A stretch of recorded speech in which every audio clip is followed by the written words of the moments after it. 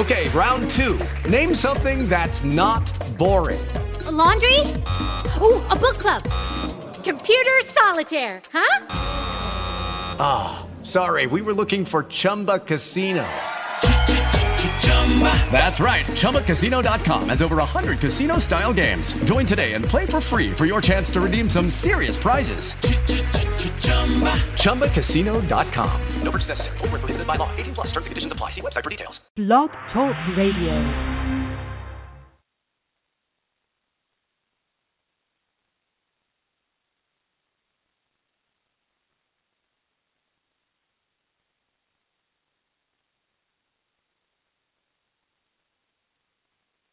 Do you solemnly swear that you will support and defend the Constitution of the United States against all enemies, foreign and domestic, that you will bear true faith and allegiance to the same, that you would take this obligation freely, without any mental reservation or purpose of evasion, and that you will well and faithfully discharge the duties of the office on which you are about to enter, so help you God? Congratulations, you're now members of the 114th Hello, I'm Congressman G.K. Butterfield, asking for your support as I seek to once again serve you in Congress. Too many North Carolina families are struggling to make ends meet and put food on the table. But that's not right. If you work hard and play by the rules, you should have a fair shot at achieving the American dream. But for too many, this dream feels out of reach. No single mother in America should work and still live in poverty. No veteran who has defended our country should come home but have no place to call home. No family should have to worry about how it will care for elderly parents when that same family is having trouble caring for itself. We can do better. America deserves better. But the extreme policies of Republicans here in Washington and in Raleigh are making life worse. They are cutting programs that provide a safety net for the poor and help grow the middle class. In Washington, Republicans shut down the government, refuse to help the long-term unemployed, and are denying millions of Americans a pay raise. In Raleigh, Republicans cut education funding. They cut it to the bone, denied 500,000 people access to health care by refusing to expand the Medicaid program, and are trying to silence people by making it harder to vote. It is clear the Republicans in Washington and Raleigh are pursuing the same destructive path. Enough is enough. It's time to move our country in a new direction. When I spoke recently at a Moral Monday rally, I joined the diverse coalition demanding that we improve our policies and our politics. We have a moral obligation to ensure that we do not sacrifice the common good of the many for the benefit of the few. Our mission is to close the opportunity gap. Our mission is to reduce poverty and grow the middle class. I am running for Congress so I can continue to fight for what we believe in. I believe no one who works every day should live in poverty. So we must expand opportunity, not only to urban America, but to rural America as well. I believe we should fight as hard for our veterans as they have fought for us. I believe women deserve equal pay for equal work. Ultimately, I believe that America's best days lie ahead. But my friends, we're in a fight for our future. It's a fight we can win if we do it together. Our work begins now.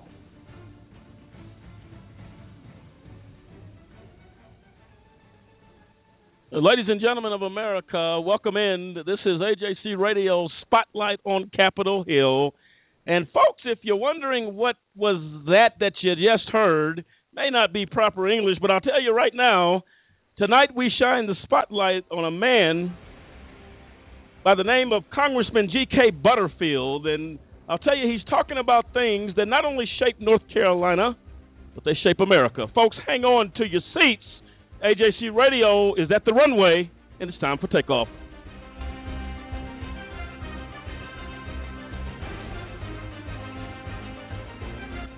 And there you have it, ladies and gentlemen. I'm Lamont Banks, along with Lisa Stewart, Cliff Stewart, Dennis Merritt, and the whole AJC radio team. Tonight we shine the light on G.K. Butterfield. And talking, Lisa, before this show took off, tonight we have an opportunity and a privilege to honor a man that's making a difference here on Capitol Hill. Your thoughts?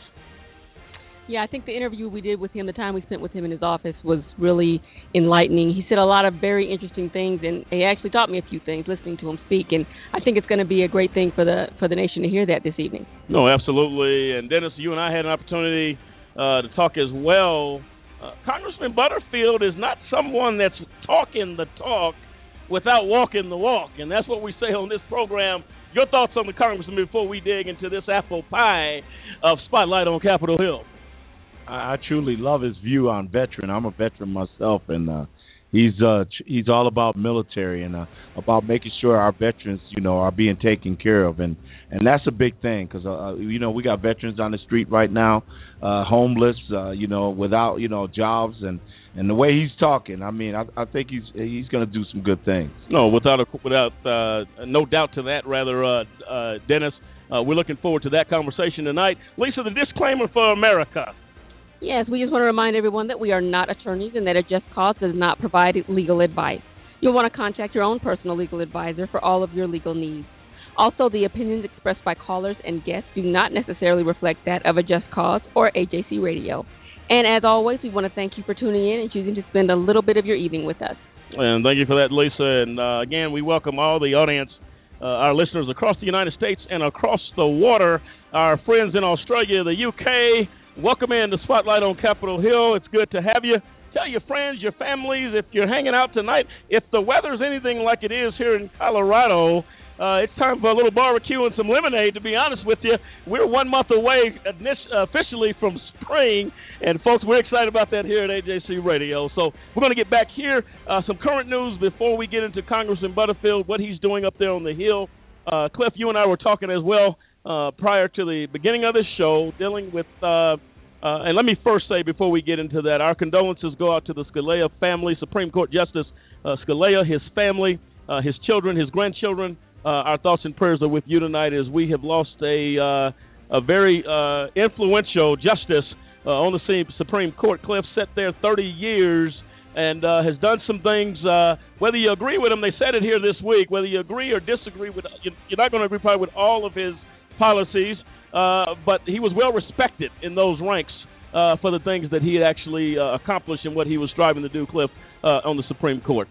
Absolutely. I mean, like you said, some of his views are, if nothing else, he was a controversial justice, but he held to his, to what he believed, and he's termed by some a constitutionalist, sure, meaning that everything he stood for was strict and directly to the Constitution. Some people say that some of his interpretations were wrong. Others support him in everything that he did. But, as you say, our condolences go out to his family. And, the other side of the issue is this thing with Congress trying to replace Justice Scalia. And just the whole, this is, you talking about hanging out the dirty laundry of the political spectrum here in America. Sure. Other countries have got to be looking at us like, what is wrong with the American people? When you have more conversation about the controversy of, is President Obama qualified or required or allowed to replace him than you do about the man's character and what he accomplished. You turn on CNN, it's about the controversy. But, and hey, we're going to deal with it a little bit here tonight. Well, I'll tell you what, and this is a appointments clause out of the Constitution. Folks, if you were absent from law school the day they gave you a copy of the Constitution of the United States, let us refresh your memory. The appointment clause states this: the president shall nominate. I'm going to stop there, Cliff. Not the president has an opportunity to, not that the president can. The president shall nominate, and with the advice and consent of the Senate, shall appoint ambassadors, other public ministers and consuls, and judges of the Supreme Court. Let me say that again. Judges of the Supreme Court. And if President Obama made this point very clear, I thought my time out of the White House was January 20th, 2017, which is almost a year from now. Folks, Cliff, chime in on this one. This says that the president shall nominate judges of the Supreme Court, other officers of the United States, whose appointments are not herein otherwise provided for, and which shall be established by law. I mean, you got the one word there, shall. That's he not. Shall. You're allowed. You have the opportunity. You may. You can, if other people allow you to. This is the Constitution that's saying that the president shall. It is his job. It is his job, his duty. If he doesn't do it, then he is going against the Constitution. He is going against the Constitution. Is the law book that says this is what the president does in his commission. So he has to, at nothing else, nominate, and then with the advice and the consent of the Senate, sure, that is their job to say, we accept who you nominate, because it has to be equal, it has to be balanced. As far as the whole process goes, you have the executive branch and you have the legislative branch. They will work together to appoint another justice. But you hearing everybody say, well, he's not allowed, we think that it should be, the people should have something to say. The people had something to say when they voted, when they elected him. The people have spoken. What else do they need to say? We elected the president. This is his job. That's like saying the people should have a say on who gets to stay in the White House. Well, here's the difference, folks. If maybe, again, I learned this in probably 8th grade in American history. I believe the Constitution starts with we the people. If you're stating the fact that let the people speak, we the people of the United States of America. That's on the beginning of the Constitution of the United States. So to the commentators, to the political analysts, if you will, that make this argument, the people should speak. Well, the Constitution has already spoken, and we the people on the head of that. So I think the bottom line here, we're going to get into this a little bit down the road here. We're going to be dealing with the disrespect that the Constitution has obtained at this point in America. Nobody respects the Constitution when it comes to self and political gain. President Obama made it clear. This is bigger than any political party. This is about the Constitution of the United States. And I can tell you right now, Supreme Court Justice Scalia would not be happy with this situation as far as this argument and this nonsense that is going on in this country. And I'll tell you right now, folks, President Obama, they want to attack everything. Before the man, Supreme Court Justice Scalia, was officially all over the world in the papers that he had passed, they had already made a decision. We will not nominate.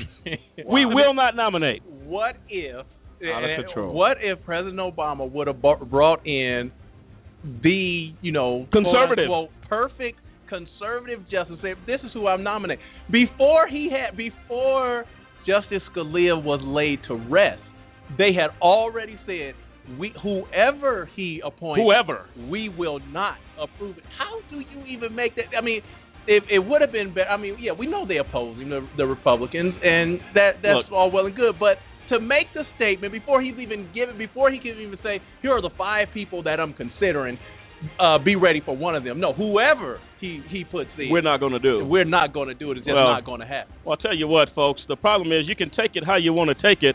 We hold nothing back here on AJC Radio. The bottom line is they are tired of this black man in the White House doing executive decisions, making executive orders.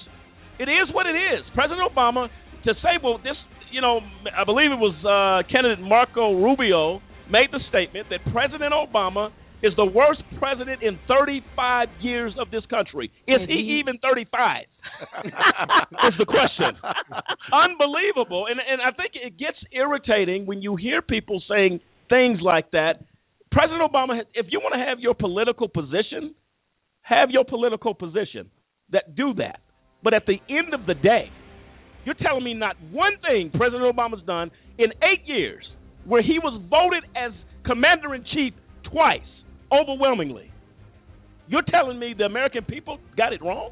No, hey, I'm telling you, it's ridiculous. If you look at it, like you were saying when you were talking about the Constitution, you said we the people. It's got so far away. Now it's about we the party. It's so separated. It's so, and no matter whether you did good, whether you did right, it don't matter. If you're not Republican, if you're not on my side, if you're not a member of my party, you're wrong. Well, I'll tell you what, folks, we're going to visit this more. First out, it's kind of like the appetizer's on its way. You ever go to a restaurant, you have to get your appetizers, your salad, the meal comes out, and then you got the blessed dessert. But I'll tell you right now, the appetizer's on the way. We're coming right back at you with Congressman G.K. Butterfield making a difference and speaking out about the nonsense on Capitol Hill. One-on-one interview with me and Lisa and Cliff in Washington, D.C. That's coming right back. Hang on to your seat, folks. Grab a cup of coffee. We're getting ready to take off.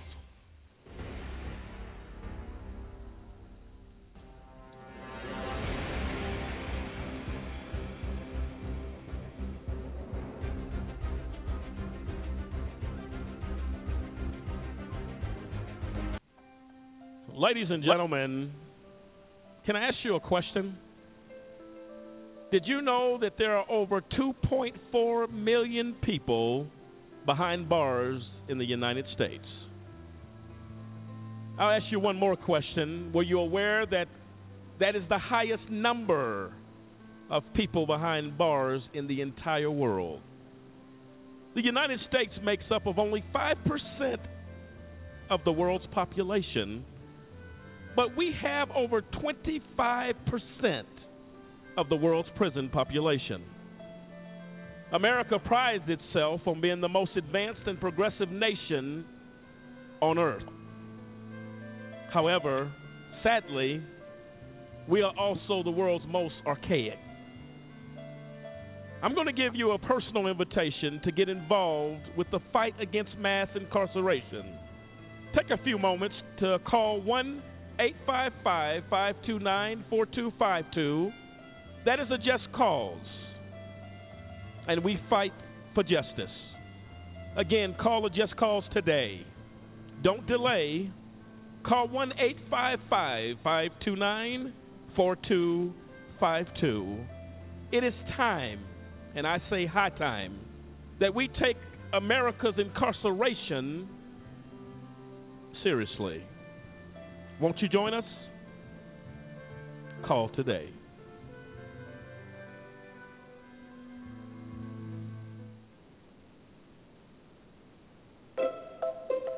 When does it stop being partly cloudy and start being partly sunny? Why is the word abbreviation so long? Are English muffins just muffins in England? Why is it called a washing line and not a drying line? Do fish get thirsty? If ghosts can walk through doors, why don't they fall through floors? Do you yawn when you sleep? If prunes are dried plums, how do they make prune juice? Why do doctors leave the room when you change? They're going to see you naked anyway. Do bald chefs wear hairnets? How much deeper would the ocean be if all the sponges were taken out? Do you believe someone who says they're a chronic liar? Why is sandwich bread square and sandwich meat round? Life's full of hard questions. Ask one more. You might just save a life.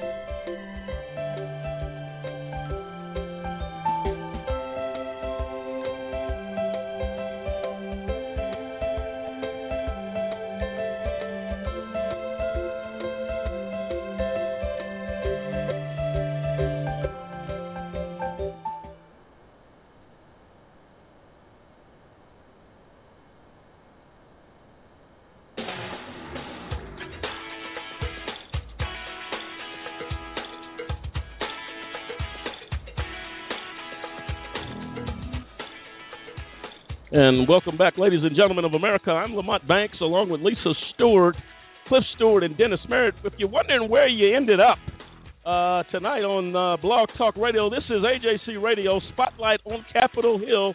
Not a mistake. Stay with us tonight, folks, as we get ready to honor a man on Capitol Hill by the name of Congressman J.K. Butterfield. He is the current chair of the Congressional Black Caucus. And I'll tell you right now, good things are actually going on. Cliff? Yeah.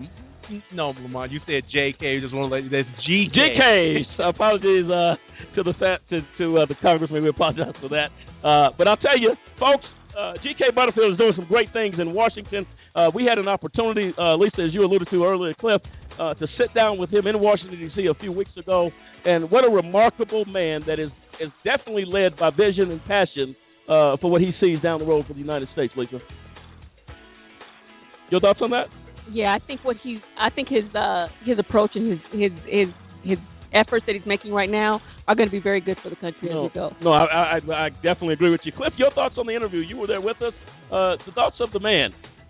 Yeah, definitely. Congressman Butterfield is one of those people. I mean, he does not hold his tongue, as you will hear. He says it like it is. Yeah. And from my personal opinion, that is what it takes to be effective in Congress, because if you beat around the bush or if you make statements that are only appeasing to this person or that person, then you get nothing accomplished. Congressman Butterfield, he says it like it is. He lays the issues on the table and says, now let's deal with it. And honestly, ladies and gentlemen of America, that is what it takes to bring about change in America. We say all the time on this program that it is important that America knows what the members of Congress are doing. And we have found, Lisa, Cliff, Dennis, over the period of time, the hard work. And we are about one thing. Everybody's talking about what Congress is not doing. AJC Radio specializes in talking about what is happening, what work is being done. We've seen it firsthand. Firsthand we've seen the work, the staff. I mean, it is a constant grind there on Capitol Hill, and I think America needs to be aware of that. And I'll tell you tonight, as we get into the life and the legacy, if you will, of Congressman G.K. Butterfield, you're going to learn some things about not only the congressman, but the man that's making a difference and is passionate about that. Folks, let's just stop the presses. Let's get ready to run the interview that took place there a few weeks ago on Capitol Hill, and I'm telling you, it was a delight. Pull up a chair, folks, as we come live from the offices of Congressman G.K. Butterfield.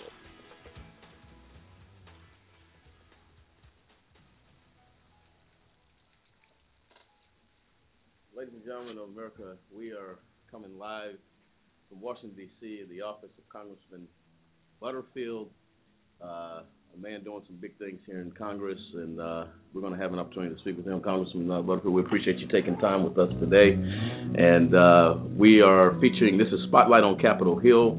As you know, we highlight the positive things that are happening in Washington, and make no mistake about it, Congressman Butterfield has plenty of positive things that we can focus on for this segment of Spotlight on Capitol Hill. And Congressman Butterfield, thank you for taking time with us today. We appreciate that. Well, thank you, and thank you for making time for me. Yes, we appreciate you so much. And Congressman Butterfield, we actually had featured an honorable presentation of your legacy here, the things you have done, the connection to the people, and not only in your district, but with the American people. We were blown away by some of the things that we saw, down to making sure that SNAP, the food stamp services, were not taken from families.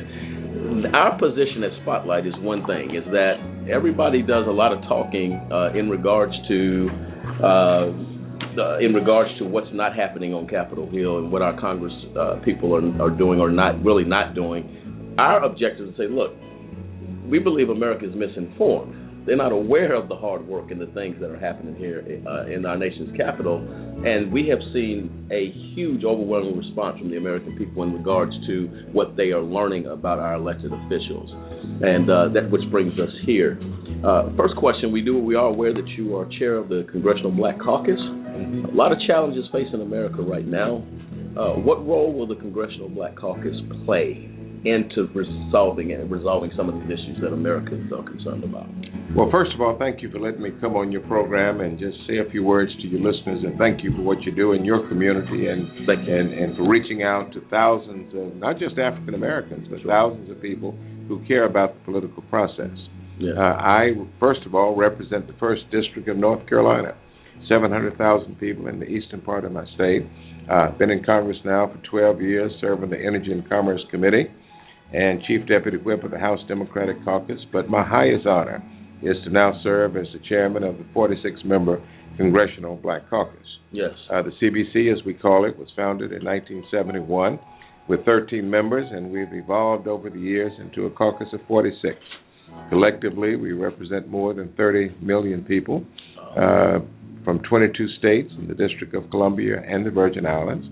And so we are a well-organized caucus, and we've been around now for some years, and many of our members are very seasoned members and have been here for a long time. We continue to replenish the caucus, so each year we pick up 2 or 3 newer members, and 1 or 2 of the older members perhaps may retire, but we continue to replenish and get fresh ideas.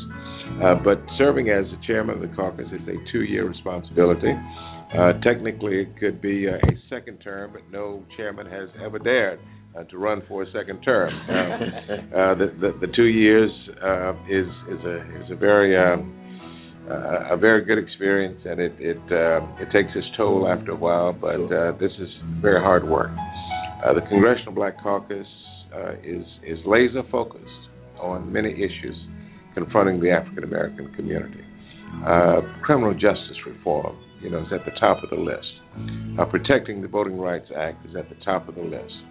Targeting low-income communities is right at the top. We have so many issues that we confront as African Americans that our work is full-time. In fact, we don't have the manpower, woman power, resources in order to tackle all of the problems that we face. And so we try to target issues. So Flint, Michigan, for example, has now come on the table, and we've had to embrace the issues in Flint. And so our responsibility, first of all, is to our district, and to make sure that people back home understand and appreciate the work that we're doing. But we are more than local congressmen. Once we satisfy the home base, we've got to let Black America know that we are here to fight the fight. Absolutely. And every year we learn better ways of fighting that fight. If I had to start this conversation, I would start it by making a statement about the budget. Money drives this place, and we spend a lot of money in this country. We spend nearly $4 trillion. It's about $3.8, $3.9 trillion that we spend every year. The problem is we're not taking in $3.8 trillion. And anytime you run short of money, you create a deficit. Absolutely. And President Obama has had this experience, as did George W. Bush and all of the presidents before him. And so whenever you realize a deficit, you cannot just close your eyes and ignore the deficit. In order to balance your books, you've got to borrow money. And so this country has borrowed so much money over the last 30 years. Democratic and Republican presidents alike have had to borrow money in order to pay the bills. But now the national debt is $18 trillion, approaching $19 trillion. And we have a crisis. Not as bad as the Republicans make it seem, but it is a problem to have a debt that large. The good thing about President Obama is that he has reduced the deficit, which is the amount that you're lacking in the current year, from $1.5 trillion down to $450 billion. That's a 2/3 reduction in the deficit. And so anytime the Obama critics say that he is driving up the deficit, they're absolutely incorrect. But the problem is, in order to balance the budget and to get the deficit under control, there has to either be an increase in revenue or decrease in spending. Sure. And that's the dilemma that we have here in Washington. And no one is willing to publicly talk about the fact that Social Security and Medicare and Medicaid are the drivers of the deficit. It's not food stamps. It's not public housing. It's not immigration. The thing that, or health care, not Obamacare at least, the thing that's driving the deficit now is Social Security and Medicare. Those two items, as important as they are, and I cannot imagine what we would be as a country without Social Security and Medicare. The fact of the matter is that it's driving the deficit. And Republicans want to put the blame of a high deficit on social programs. Right. The social safety net. And so they spend all of their waking energy and time trying to find ways to discredit President Obama and ways of cutting the social safety net. And so that's the first fight that we are dealing with. Sure. To make sure that the Republicans do not eliminate the social safety net that low-income Americans, black, white, and brown, that low-income Americans depend on. And that has consumed much of our energy because the Tea Party has as its agenda the reduction of the social safety net. And our agenda is to protect the social safety net. Right. So we're at warfare. Well, I'll tell you, Congressman Butterfield, to that point, how do you take away something? And let me word it this way.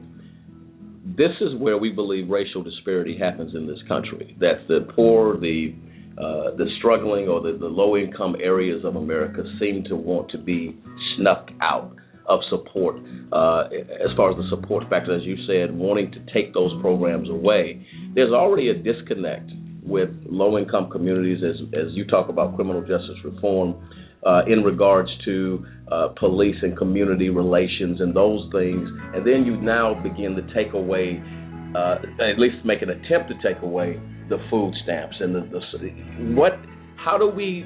It's really difficult to repair damage in relations when the low-income families or of the minorities and are feeling like, well, does anybody care about us? We had a conversation in regards that, no, really people want to have a regular job. They want to have success in America and all those things. But the reality is those programs, as you point out, are there to give some type of support as people are trying to make it. How do we at least relate to the members of Congress and the other side of the aisle to say, look, this is about really a humanitarian spirit, that we simply are not going to be cruel to our citizens and try to take such social programs away. How do we change the focus of Congress to be human, if you will? Excellent question. Low-income communities all across America, both rural and urban, have always suffered. Economically, they've suffered with high rates of unemployment, poor educational systems, deteriorating infrastructure. Low-income communities all across America have always had it difficult. And this has been at the hands of Democrats and Republicans, And so we are now trying to change the narrative and change the conversation to let America know and to let the power brokers and the policymakers know that low-income communities really matter. Politicians are very good at talking about the middle class. Yes. And I talk about the middle class in many of my speeches, but never do I talk about the middle class at the expense of talking about low-income, persistent poverty communities. Let me tell you, we have more than 400 counties in the United States that have poverty rates greater than 30%, greater than 20%, that has lasted now for more than 30 years. These are called persistent poverty counties. It's a definition given by the Census Bureau. It's not something that we made up. Sure. The Census Bureau has identified 400 counties as persistent poverty counties, which means that these conditions have been around for a long time. And I can trace it all the way back to slavery. Sure. I can talk about 1865 when slavery came to an end. Black folk had nothing. Mm-hmm. They had nothing but the clothes on their back. They had faith in family and community and faith in God. And they had a faith that the government would extend a hand of friendship. But from that day to this day, there has been nothing but neglect of low-income, particularly African-American communities. And so we as the Black Caucus continue to put a laser, we continue to focus light on the problem, but we've got to do more than focus light. Sure. So, that's where you start. Right. You've got to put a light on the problem. You've got to embarrass those who make decisions. And do you know of these 400 counties that are persistent poverty counties, 80% of those are represented by Republicans, wow, including the chairman of the House Appropriations Committee. And yesterday, we met with the Speaker of the House, Paul Ryan, and we explained to him that we want a creative approach to targeting federal dollars into low-income communities, both Democrat and Republican, to try to invest in infrastructure and job creation until we get African Americans working, not just working at minimum wage, but working at a decent, livable wage. We are not going to grow our communities. And so that's why programs like this are important, because we get an opportunity to speak to people who really matter, those who can make a difference. And what is the answer? Well, there's no simple answer, but part of the answer has got to be we must have 100% participation in every election. No, I agree with that. And Congressman Butterfield, this opens the door to the next point we'd like to make in regards to criminal justice reform. We talk about there's a school to prison pipeline of a lot of African Americans. The prison system is out of control. Mass incarceration is on the rise in this country. These are issues, sentencing reform, all the stuff that Congress, what we have found in talking to members this week, concerned at least to come together in a bipartisan way to address a major problem. We talk about the Michael Browns, the Walter Scotts, the Eric Gardners, the police relations with communities, people questioning what are people protesting for. And Dr. Martin Luther King, we did a special show on him on his birthday in regards to what he said: injustice anywhere affects justice, something along those lines, everywhere, threatens justice everywhere.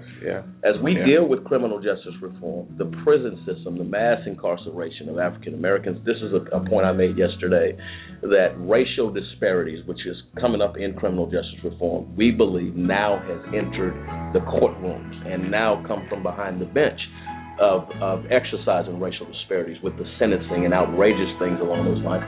What role will the Congressional Black Caucus play in such an important fact as we try to find answers to fix our prison situation in this country? Well, I know a little bit more than the average member of Congress about criminal justice because I spent 30 years in a courtroom, 15 of those years as a judge. Okay. And so I sentenced literally thousands of offenders over my 15 years as a judge, probably tens of thousands. I was the resident Superior Court judge. I presided in more than 40 counties in my state, and I've seen it from the front row. I was not just an observer. I've been a participant in the criminal justice system, and I start by making the statement that the criminal justice system is broken, whether it's in Pennsylvania, Florida, California, whether it's federal or whether it's a state penal institution, a criminal justice institution. They're all broken, and it has to be fixed. Congress can only fix the federal system, and only 10% of the offenders, the inmates in this country are in federal penitentiaries. The other 90% are in state penitentiaries, and that's the point that so many people miss. The federal government cannot tell the states how to run their criminal justice system. But we can suggest to the states, and we can use the influence of the federal government to try to force states to change their laws. But we're not having much success at the federal level in telling states what to do. Medicaid expansion is an example. We've tried every tool in our toolbox to try to persuade states to expand the Medicaid program, to include more poor people. And they have thumbed their nose at the federal government. And so I suppose the same thing would happen with criminal justice reform.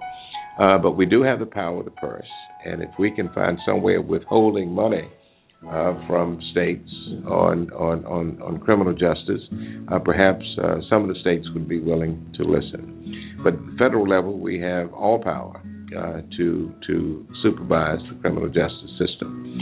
25%, here's the statistic, 25% of the people who are locked up in the world live in the United States of America. But we're only 5% of the world's population. But we have 25% of those who are incarcerated in our country. That's a 5-to-1 ratio. And so something is wrong. When we talk about criminal justice reform, we talk about the front end, we talk about the back end. Front end, we've got to find diversionary programs to keep people from going to prison. You do that by building good schools. You build that by creating jobs that pay a good wage, and you have to invest in human capital, and that's the front end. And then when offenders get in trouble and it's time to be sentenced, the judge doesn't always have to resort to prison. There should be some alternative forms of prison. What in my state we call it community punishment. And so prison should not be the first sentence. It should be the last resort. Some cases, of course, they must go to, rape, burglary, murder, trafficking in cocaine. But simple possession of marijuana, simple possession of cocaine, even felony possession of cocaine, deserves, especially a first offender, deserves a second chance. Once they go to prison and serve the sentence and get out, that's the back end. That's where we also have problems. Sure. And I'm constantly talking about expungement. And I saw it firsthand. A young offender gets locked up, 16 years old, dropped out of school in the 9th grade, gets locked up, gets charged with 1 or 2 crimes. The police get over-aggressive and find another 8 or 10 crimes to charge the young man, young woman with. They may have taken 2 seconds too long to pull the car over when they were being stopped. Mm-hmm. And the police not only charge the young offender with the drug possession or whatever it is, but they make up other charges, eluding arrest, sure. resisting arrest, and all of this stuff goes on the docket. And after the young person stays in jail for a year, waiting for his or her day in court, the court-appointed lawyer, comes to the offender and says, "Look, we have a plea bargain for you. If you plead to 2 charges, we'll dismiss the other 8." The young person takes the plea bargain, gets out of jail that afternoon, goes home. Mama, grandmama may take them in, they may not take them in, but let's assume they take them in. Then the young person goes out and looks for a job. And when they run a background check, they see all of these charges on the record. That's right. And it's hard for the young person to explain that some were dismissed, and he only pleaded guilty to 2, and he was 17 years old at the time, and now he might be 23. Right. And most employers are not willing to take a chance on somebody who was charged with multiple offenses, even though they were dismissed, right, or found not guilty. They're not willing to take a chance. And so that's why we're talking about banning the box. Right. In other words, when you go and apply for a job, you don't have that question on the application. You ban that question. Now, employers do have a right to know some things. Right. But at least let's get the applicant to the final stages of the job interview. Sure. And then take the ban off the box and let the employer know that this person has been in trouble before. Sure. And then at least you get to the final stage of the interview, and hopefully good minds will see fit to give the person a job. And so criminal justice reform is front and center. We're trying to fix it legislatively. I'm part of a group of 12. We don't get a lot of publicity because we don't want a lot of publicity, but we have a group of 12. We've met with President Obama on 3 occasions, Vice President Biden. It's a bicameral group of people, House and Senate, Democrats and Republicans. And we've cobbled together a piece of legislation that we are hoping that we can have at least out of the Senate by March 31st. I've been very happy about that. Yesterday I got word from the Senate that it may not happen because of presidential politics. And I'm hoping that they're wrong. I'm going to find out more today. But anytime you're in a presidential election year, in a congressional election year, a lot of congressmen don't want to go back home and face the criticism that they are going to be soft on crime, because many offenders who are in jail, in prison, are there under mandatory sentences. Right. What we want to do is just take the handcuffs off the judge. I was a judge. Take the handcuffs off the judge and give the judge discretion within a range of punishment. So, right now certain crimes are mandatory, 20-year mandatory sentence.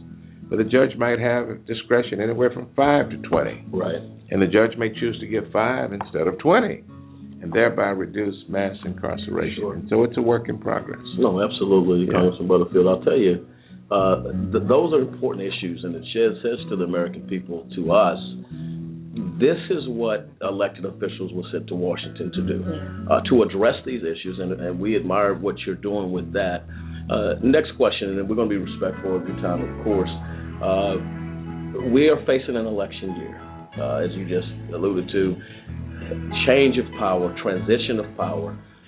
We have a new president going into office after a 2-term president. People are used to President Obama. We're used to seeing him behind the podium. The American people are at a point of vulnerability, of really some fears. Where are we going? America stands at the crossroad of decision now. Seats coming up in the Senate and the House. What are your thoughts as we go into this new journey, if you will, as we approach this new journey approaching, to assure the American people that we are headed optimistically down a road of good things as far as getting the American people involved with what lies ahead for the country. What are your thoughts on that? We are at a crossroads. Yes. And I don't want to send a signal to any American that everything is fine here in Washington and that regardless of the outcome of the election, everything will be fine, because that is absolutely incorrect. Yes. It really matters who sits in the White House. Look, I mean, some people say it doesn't matter who's the president, Democrat or Republican. You could be just as wrong as you can be, or conservative or progressive. You know, it matters. In order the job of the U.S. Congress is to provide for the general welfare, to provide for the common defense of the country. And it is the Congress of the United States that makes these monumental decisions every day about how to accomplish our job description. We've got to set the tax rate. We collect the taxes. $3 trillion we collect every year in revenue. We've got $1 trillion now. I mean, that's beyond my comprehension and most other people. $3 trillion that we take in revenue. And it is this Congress that decides how to spend the money. Sure. We know that most of it is going to go to Social Security, Medicare, and Medicaid. Those are entitlement programs. We know that. But then there's discretionary spending, where every year Congress has to decide how to appropriate discretionary spending. And so it matters who sits in Congress. And right now the Tea Party is here and wielding a lot of muscle in the political process. We let that happen. We contributed to it at least, because we went to sleep in 2010, did not vote in large numbers as we had in 2008. We lost the House. Came back 2 years later, we lost control of the Senate. And so Congress is being run by right-wing conservatives who don't care about low-income communities. They say it belongs to the states. It belongs to local communities to solve the problem. That is not a problem of the federal government. And so we are facing the Tea Party onslaught here in Congress. But the good news is that we've had a progressive president, right, who has stood up to the Tea Party, and they can do create all of the noise that they want to create. At the end of the day, the president has got to sign the bill in order for it to become law, and President Obama has been the backstop to bad legislation. But in 2016, if we lose control of the White House and someone occupies the Oval Office who thinks like the Tea Party thinks here in Congress, and all the House, the Senate, and the President are all on the same page, we're going to see some legislation that's going to set us back for generations. And so just because we are the, quote, United States of America, and just because we're the most powerful country on the planet, just because our economy is the largest economy on the planet, doesn't mean that it has to remain. Right. If the wrong people get in office, our country can reduce in size of the economy, and bad things can happen to people that we care about. And so I want to encourage everyone to vote. This is not a political program, so I'm not going to tell people how to vote, but doggone it, vote. I mean, we fought for the right to vote, and lives were given for the right to vote, and now we have that right, and we need to use the right.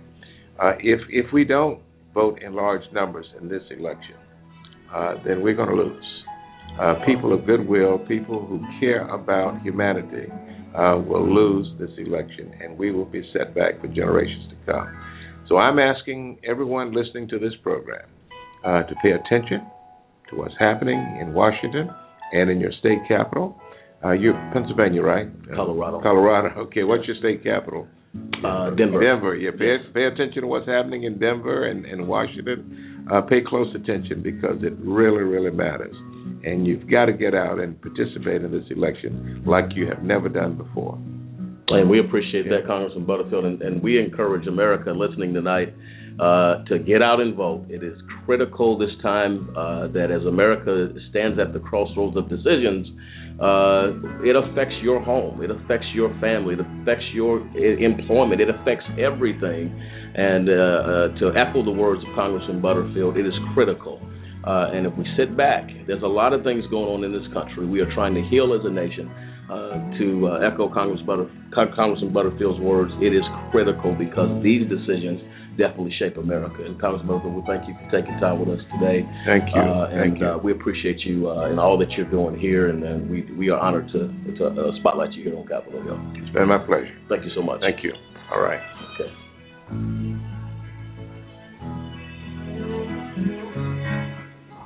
And there you have it, folks. Lisa, Congressman Butterfield talking some pretty important things.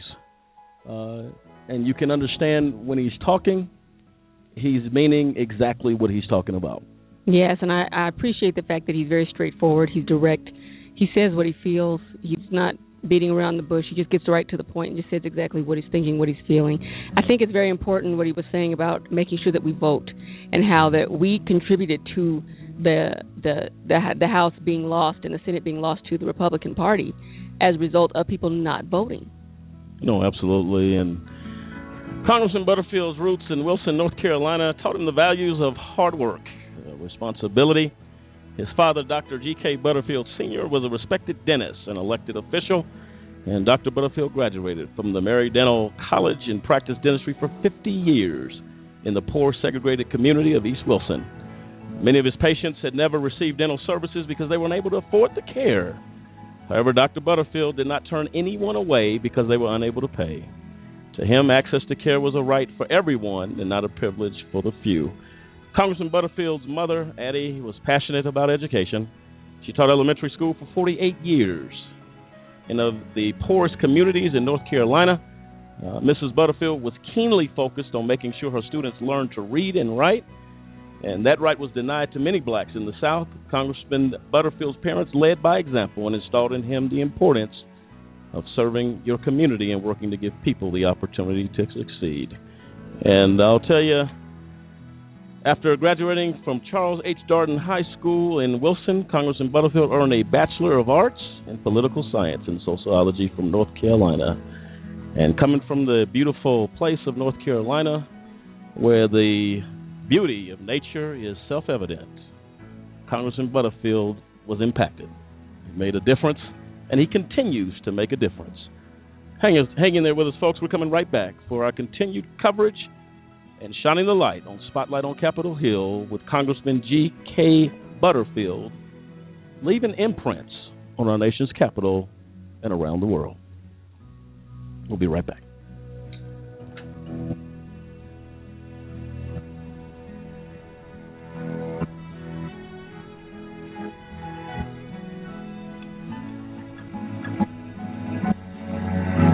Do you know anyone who's been sent to prison who's innocent?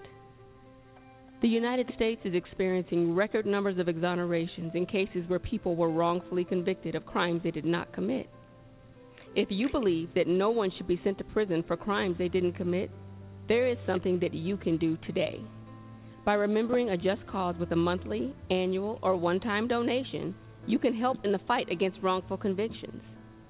Call a just cause at 855-529-4252 or visit a-justcause.com and click the donate button.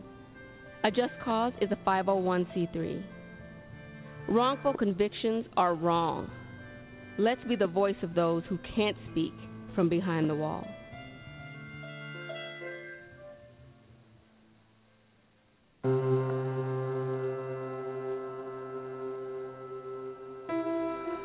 Hi, I'm an actor, and that qualifies me to talk to you about social issues.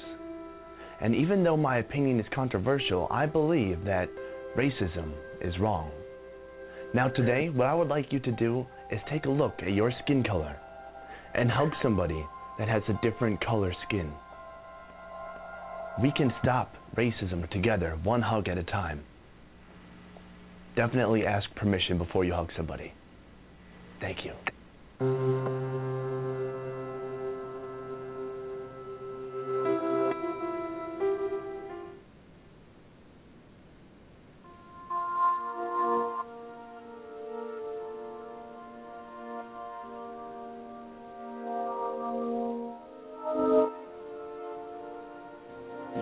Something you ever wanted to do as a child? Be an astronaut, be a doctor? I always wanted to be a police officer, and there's a strong sense of pride in being a police officer. Just to stop people for the heck of it. It's just not logical. We no more want to accuse someone or charge somebody with a crime that they didn't do any more than they want to be charged with it. So we take that responsibility, especially with sexual assaults, very seriously. I think my greatest fear, or one of the greatest fears that many investigators experience is convicting the wrong person. As police officers, one of the things that we're always very concerned about is the potential that we have for putting an innocent person into jail if we do not do our job properly. And the need for us to know that we did our job properly and that justice is being done.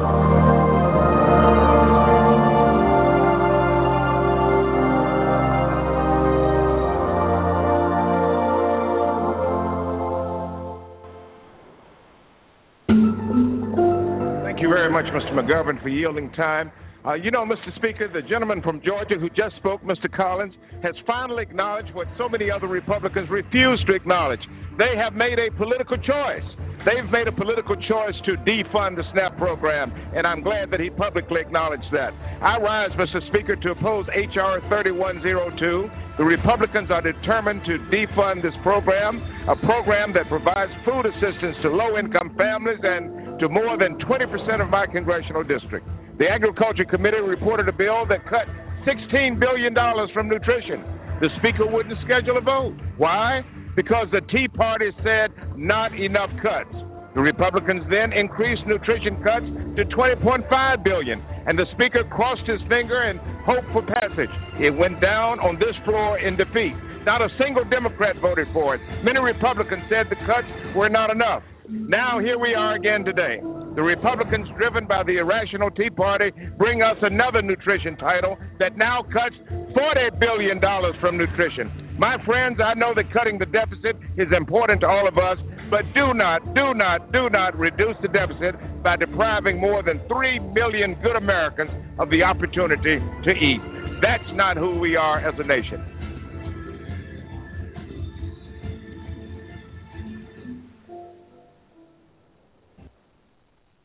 And there you have it. Wow. What do you say to that? I'll tell you what, ladies and gentlemen of America, welcome back to Spotlight on Capitol Hill. I'm Lamont Banks along with Lisa Stewart, Cliff Stewart, and Dennis Merritt. Dennis, when you hear that, taking food out of the mouth of Americans, do you hear and feel the passion that Congressman Butterfield is making an argument? He said, do not do this. What are we coming to as a nation with that even consideration to take the food from the hungry is even a consideration on Capitol Hill? Your thoughts on that, Dennis? It's ridiculous. I mean, that was true passion right there. Yes. As I was growing up, I come from poverty, and I know about stamps. And had that not been available for us, I don't know how we would have made it. But it's just so how we make a decision on a tea party, on a party. We're not making decisions about people. Mm-hmm. You got people that are in need, people that are trying their hardest to make ends meet, and then we have a program in place to assist them to do that, and you want to take that away? I think that's wrong, but I tell you, I truly would like to commend the congressman, because I tell you, with that type of passion and with that type of push, if we can get more congressmen like that, I'm telling you, the poor is going to get some recognition. Cliff, when you hear the congressman, and ladies and gentlemen, this is not an act. It's not a production. It's not a movie or a series. Congressman Butterfield says his district is one of the poorest districts in the United States of America. And Cliff, when you think about what Congressman Butterfield is talking about, his family coming, as we shared with you prior to the break, the doctor giving care to the poor when they couldn't even pay. He never turned one person away. I'll tell you right now, Congressman Butterfield saw something, and it had an impact on his life. These are the people, I say it once, I'll say it again, that we need on Capitol Hill that can understand the plight of the American people. Cliff, your thoughts on that? Yeah, because what you look at is the fact he realized as a child, a very young man, seeing that there weren't that many people who were willing to stand up or help the poor. I mean, he watched it in his father, but he comes to Congress, and you hear it in the passion in his voice saying, do not cut the help for over 3 million people, because he realized there's nobody out there fighting for the so-called little man cannot fight for himself. So that's why he needs someone on Capitol Hill to make the argument to say, you don't cut. This is the only way these people have to eat, some of them. You cannot cut that. And this is not about, the person who is just getting assistance for, they don't want to get a job. We're talking about veterans. We're talking about people who are serving in the military right now, that they're a husband or a wife, a mother or father maybe over in the Middle East fighting, putting their life on the line for our country, and they want to cut the SNAP program where, this is assistance. Nobody in the military gets rich when you're out on the front line fighting. That's true. But the help for their families does not need to be cut, and Congressman Butterfield stands up for them and says, look, not only for my district, but for everybody who's getting SNAP assistance, we need to keep this program in place. Sure, the budget needs to be cut, but not at the expense of letting people go home. And that's the bottom line. This is not America. Or is it? Or is it?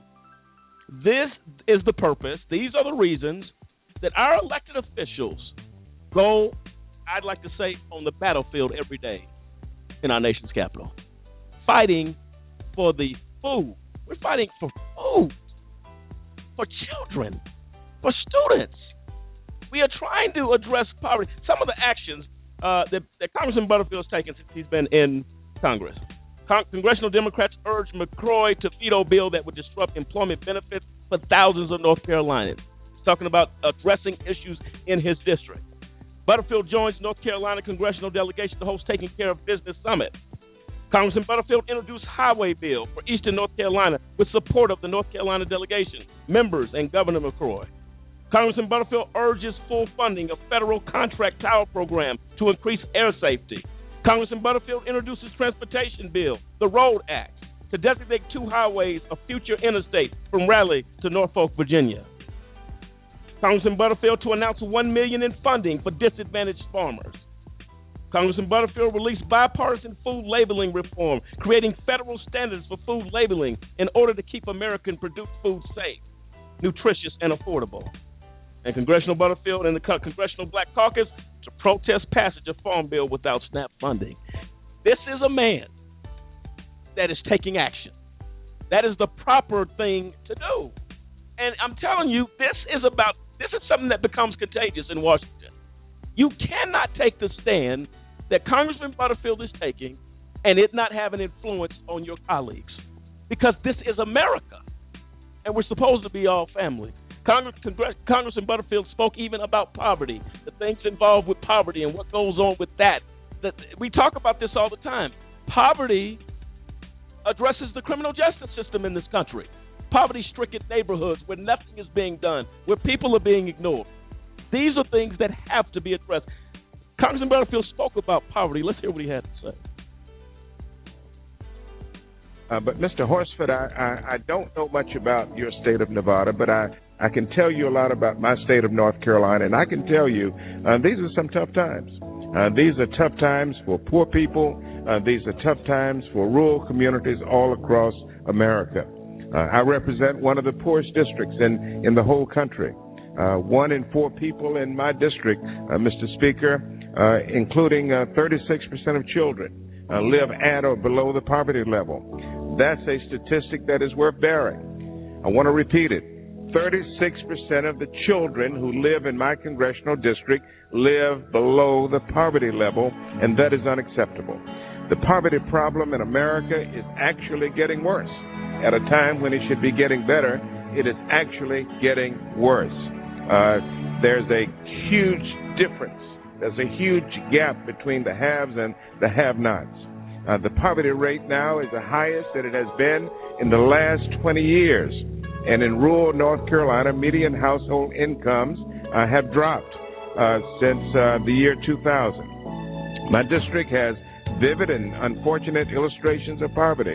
For example, nearly 1 in 20 homes in some counties do not have a telephone or a kitchen. A lot of my friends in urban communities cannot relate to that, but nearly 1 in 20 homes in some counties do not have a telephone or a kitchen. Many of my constituents are still living without indoor plumbing in the year 2013. And there you have it, ladies and gentlemen of America. Congressman Butterfield addressing the issues in North Carolina. But this is something, Cliff, that is not only in North Carolina, Lisa, it is across the United States.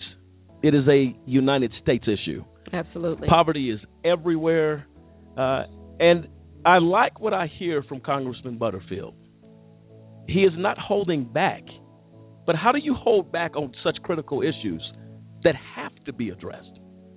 You know what I mean? If America cannot believe their congressman or congresswoman will fight for them, what is the purpose for democracy? And I think what troubles me, as I said earlier, is why is this even being discussed as a possibility? Do we not understand as a country we become divided by poverty and wealth? If the poverty-stricken communities feel like nobody cares, where are we going? Then you have the breakdown in police relations in poverty-stricken communities. You know why? The trust of these Americans are at an all-time low. Dennis, what do we do then, and how important is it to you as Congressman Butterfield addresses issues that a lot of people don't want to touch? They don't want to deal with it. We have to deal with it. That is the purpose of these elected officials on Capitol Hill. I agree with you 100%, Lamont.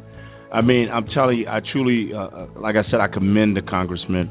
I mean, dealing with issues, poverty, criminal justice, talking about how, we're so divided. It's all about, this party or that party.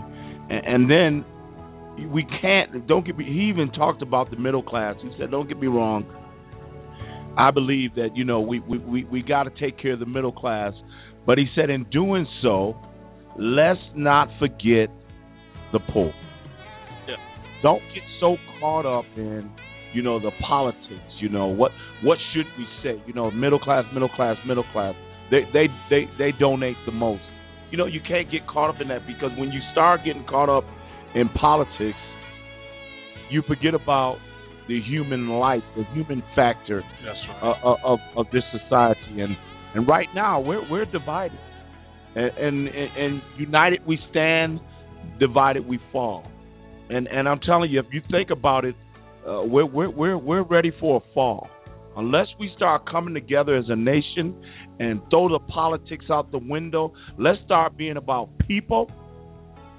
That fall's coming.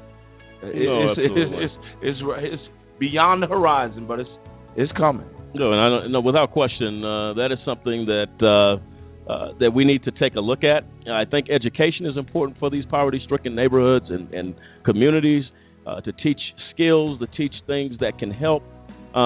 And these are things, as America has grown with technology, we have to incorporate that technology in our communities. Exactly. Because that is a tool, I believe, Cliff, that enables people to get out of the rut. And this is what Congressman Butterfield is about.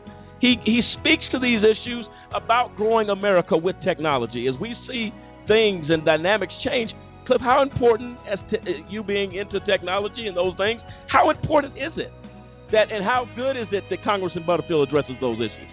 Well, without technology, without the things that are going on now, there's a term in the industry called state of the art, or and what it means is that you have the tools that you need that are right now. That this is what's going on right now with technology, with the STEM program, science, technology, engineering, math. If you don't have the tools that you need that are state of the art, that are going on right now, without that you can't compete in these different environments. And looking at Congressman Butterfield, he's on the subcommittee not only for health, commerce, manufacturing, and trade, but on communications and technologies to help these underprivileged communities say we need to all come up, bring some balance. Sure, you have, upper middle class and the wealthy and all that. Every one of those homes, got a computer, multiple computers, some type of tablet, smartphones, smartwatches, everything. But for the underprivileged, they get left not only forgotten about proper nutrition, proper education, and then the state-of-the-art technologies, science, engineering, and math. Just the things that are going on in the community. Without that, there is no way to compete for better jobs to increase the level of income to bring you out of poverty. And what does it speak to the character of Congressman Butterfield? Yeah, he says, look, we understand a portion of what the problem is. I mean, just like he said about the budget, he says, hey, it's Medicare, Social Security. Those are issues in the budget. So we understand, we don't want to just get rid of those. But then on the other side, he said, I understand the things that are causing these levels of poverty. Like he said, that in these mostly Republican districts, that poverty is over 50%. That is ridiculous in the country that we call America. This is America. This is not a third world country. Absolutely. Lisa. And Cliff, there's a lot of people right now who are wanting to do things to limit the assistance that the underprivileged are getting, that the poor communities are getting. I think the reason Congressman Butterfield is against that is because if they don't have that assistance, then they're not able to move forward to enhance their lives and to make things better. I mean, if they don't have that assistance, they can't go to school. They can't get an education because they don't have time to do that. They're too busy working 5 jobs to try to make ends meet and put food on the table and keep their kids clothed. They don't have time to go to school. So if you give them that assistance, give them that little hand as they go through, they're able to go and get the education that they need for the most part. Which another thing that he's promoting is making sure that people get quality, affordable education, so that they're able to improve their lives and move out of that poverty landmine, I guess you would say. Absolutely. It's killing people. They've got to be able to move out of that. And if you don't give them a hand to pull out of that, they're going to stay there. Right, and Congressman Butterfield understands that that's what's needed. I mean, coming from that type of community, it's not that the underprivileged or the people in poverty that they don't want to have a job, that they don't want to pay their bills, that they don't want something better for themselves or their children, just to reach out and give a slight helping hand to say, hey, the American government is built by, like we spoke about the Constitution before, we the people.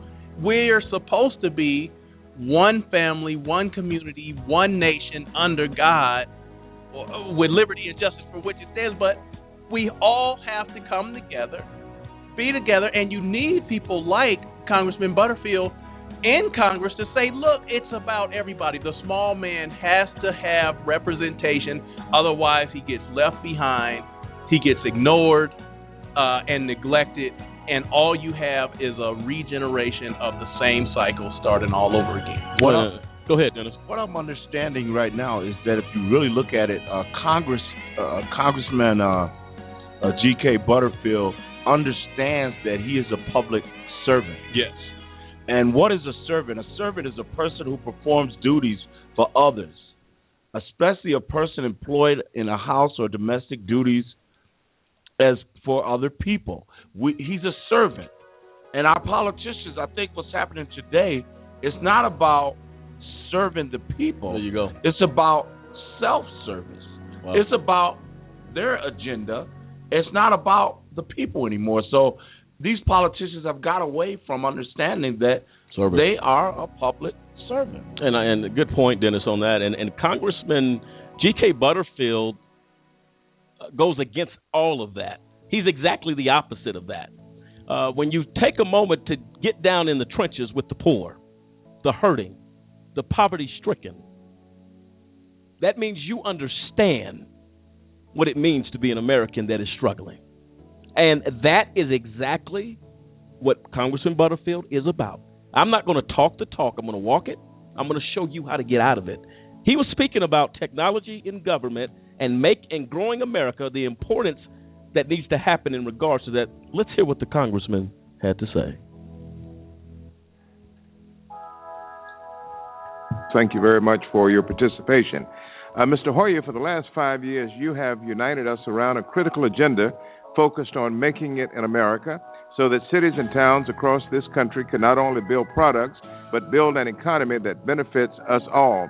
And I recall so very clearly when you first conceived of this idea, and you gave us all a baseball cap that said, "Make it in America." And I still have that cap and wear it from time to time. President Barack Obama has already signed 16 Make It in America bills into law, and we continue to develop advanced manufacturing technology that has served as the impetus for a manufacturing renaissance in the United States. Since joining the Energy and Commerce Committee, which happens to be one of the best committees in Congress, since 2007, I have been a strong advocate for growing the innovation economy. From immigration to cybersecurity, privacy to patent reform, Congress, the administration, and the private sector must all be equal partners in developing policies that keep pace with emerging technology, not stifle it. The 46 members of the Congressional Black Caucus, collectively representing more than 30 million Americans, are acutely aware of the unique challenges and the promising opportunities that come with creating jobs of the future. But America has yet to unlock the full potential of innovation because of the lack of African American representation in the Internet economy. The gross underrepresentation of African Americans on corporate boards, in the tech workforce, in contracting with these companies and at venture capital firms is alarming. While African Americans make up just 6% of STEM-related workforce, they are prolific users of technology. A Pew Research Center report shows that African Americans use the Internet. They use social media as often as their white counterparts, and in some cases even more frequently. But African Americans' embrace of technology and social media has not translated into technology jobs or seats on boards of directors. For example, African Americans make up only 2% of the total workforce at social media giants Facebook and Twitter. While some progress has been made, much more needs to be done.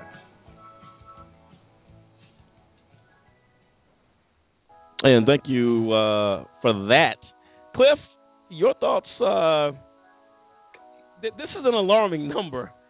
Social media has basically taken over the country, the world, the World Wide Web. It's insane in a good way, and we'll speak to that. 2% of the workforce, of as big as social media is African American. 2%. 2%. That is incomprehensible. I mean,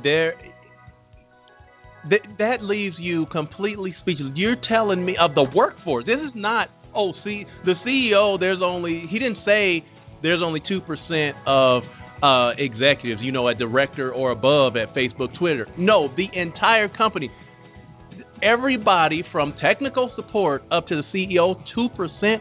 And then the other statement that he made, which is just shocking and appalling, is that the amount of minorities, African Americans in particular, on the boards of directors of social media companies. Now, they know, young America, I mean, we're just going to be, honest about it. Young America follows the African American, hip hop, whatever you want to call it, that culture. Yep. How is it that you don't have the people that you're leaning toward? You don't have them on your boards of directors. And I'm not talking about anytime you see it's a CEO of his own company, a black-owned company, but the board of directors, these type of stats are the things that tell you really how far has America come in the last 50 years. If you really, really look at it, and you can say, we have more population and we have the race relations look better, but when you look at the socioeconomic impact of what is going on against African Americans, it still is astonishing when you look from the 50s all the way up to 2016. Well, I'll tell you what, folks. The Congressional Black Caucus couldn't have a better chair than Congressman G.K. Butterfield. This is important. It is staggering, as Cliff alluded to, the stats, as large as social media has become. We need people like Congressman Butterfield that will raise an alert, that will blow the trumpet and say, look, There is a problem in this country, and until somebody speaks out, and we salute Congressman Butterfield for his efforts. We're coming right back, folks. Hang on to your seat. It is 71 degrees a little bit ago here in Colorado Springs. 71, do you believe it? In February. 35 degrees and sunny in New York, a little chilly, and 66 in Los Angeles, and in our nation's capital, 36 and mostly clear. What is going on with the weather? We're not going to complain about it, folks, but grab something, if you will, as the evening on the East Coast is 9:20, and time to tuck the kids in. Folks, remember, spring is around the corner, and we're coming back here on AJC Radio as we continue Spotlight on Capitol Hill with Congressman G.K. Butterfield, making a imprint, if you will, on America. Coming right back.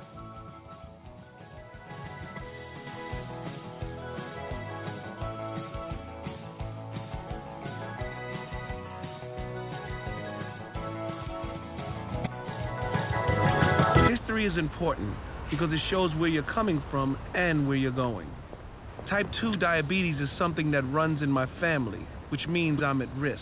In fact, 1 in 3 American adults are at risk for developing type 2 diabetes. And knowing this, if I do nothing, that family history becomes my family's future. And my family is too important to me for that. Take the risk factor assessment today at AskScreenKnow.com. Over 1 million people are sitting in the prisons of America for nonviolent offenses. That's why I'm asking you to join the American Civil Liberties Union and help us in the fight to end mass incarceration. We spend over $80 billion a year incarcerating people.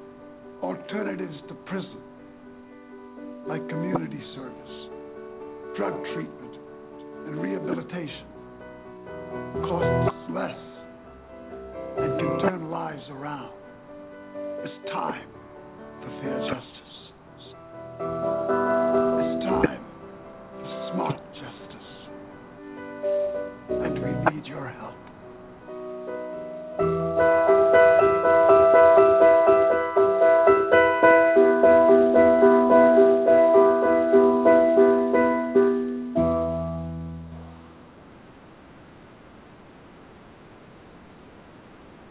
For a kid whose mom or dad is in prison, life is tough. Now add a wrongful conviction to that, life just got a little bit tougher. Trying to explain to friends why mom or dad is not at the school play or at the ball game is something that no kid should ever be faced with, especially if mom or dad is innocent. Ladies and gentlemen, get involved today to stop the epidemic of wrongful convictions by remembering a Just Cause with a monthly, annual, or one-time donation. You can help in the fight against wrongful convictions. Call a Just Cause today, 1-855-529-4252. We seek justice for the children as they go to bed at night and mom's not there, dad's not in the other room to make them feel safe. Not because dad or mom did anything wrong, because justice could not be found. Join us for the children, for they truly are our future.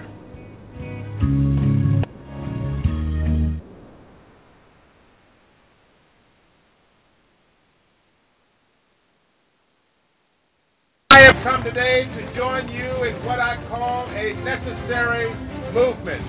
Right. Dr. King said in his letter from the Birmingham jail, I am here because injustice is here. Yes. I am absolutely appalled that elected officials who serve in that building right across the street have chosen to make policy decisions that hurt people who are already hurting. I have been watching the wrecking ball that's in play here in Raleigh, and I don't like it. The House majority and the Senate majority have a concerted plan to send a loud signal to poor people not just in North Carolina, but across the nation, that the government is not your protector. The government is not your safety net when you experience financial hardship. They say that the role of government is not to protect the least of these in our society. They say in a free market society, you are on your own. Is this who we are? No! Now, as most of you know, I've been around for some years now. I have seen governors and legislatures come to this city and pass legislation making North Carolina a shining example of how a southern state can overcome its past and provide equal opportunity under the law. I have seen that. I have seen elected officials from both political parties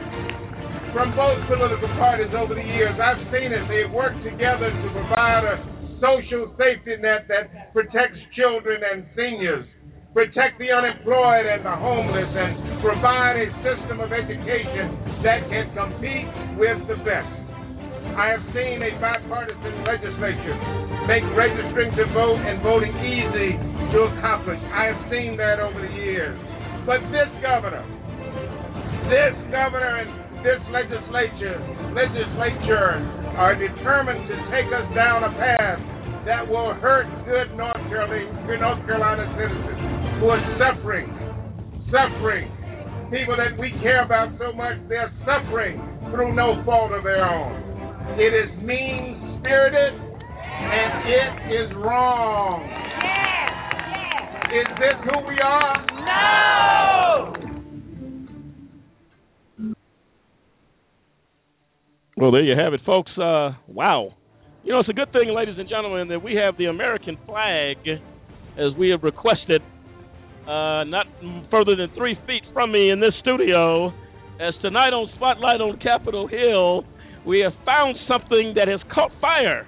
And who is that tonight? It's Congressman G.K. Butterfield. And, Cliff, when you hear the congressman that riled up, if you will, what happens to you? Chills kind of go through you. He's trying to motivate folks to say, look, we're not going to take this anymore. Your thoughts, Cliff? Well, you realize that he is feeling the pain of the people, that he's standing there, he's across the street from the Capitol building there in Raleigh, and saying, look, they are passing legislation that is against the welfare of the people of where they represent. And that is what you need in a congressman, whether it be in a local perspective or a nationwide perspective, somebody who gets out, who feels the pain of the people, and who is willing to stand with them and say, look, I stand here with you. I make a statement that the legislation that is being passed is not what's right. That is the type of members of Congress that we need, that will make a decision and stand for that decision, not just because it sounds politically grand, but because it's the right thing to do and because it affects people not only in their district but nationwide, to say, look, this is what is right, this is what should and must be done to ensure the liberty for all of America. No, absolutely, and he doesn't stop there. I think this is exciting. Ladies and gentlemen of America, make no mistake about it. You're not chosen as the chair of the Congressional Black Caucus because you just kind of ease by, if you will. You're doing something. Somebody has seen something in you that says we need leadership. Washington needs leadership over these committees, over these particular things that are happening there. And Congressman Butterfield, Lisa, when we talked to him, was very, I believe, very motivated in his role as chair of the Congressional Black Caucus. But here's the difference, America. He made one point. It's not just about black people. That's right. He said we are concerned about the American people. So it's not just about black people, as people say, the Congressional Black Caucus. Congressman Butterfield has a heart for people. And I'm going to tell you, poverty has no color. It's black, it's white, it's Hispanic, it's every ethnic background you can think of. It brings the same amount of distress, the same amount of pain. And until lawmakers, Lisa, come together, as Congressman Butterfield continues to allude to, change is never going to happen. And we have to become outraged, Dennis, as you said earlier, outraged at the fact, what in the world are our veterans' families doing hungry? What are we talking about, Lisa, when we say, oh, just take the food out their mouth? That's right. As their families fight for the freedoms that we hold in this country. Your thoughts on that? I think it's sad that it even has to be addressed. This is not the kind of thing that should have to be discussed. It shouldn't have to be voted on. It should be just understood that you do what you can to help the people that are not as privileged, that to do what you can for the less fortunate. It should just be a common thing, but it's not. No, it's not. And I'm so grateful for Congressman Butterfield, because guess what? Somebody's got to speak to it. Somebody's got to say we can't tolerate this. That's right. Somebody on the Hill has to say it is enough. We will not tolerate this. We will fight against it. We will speak against it. We will cause lawmakers, we will cause the American people to become outraged at the fact it's just not food stamps.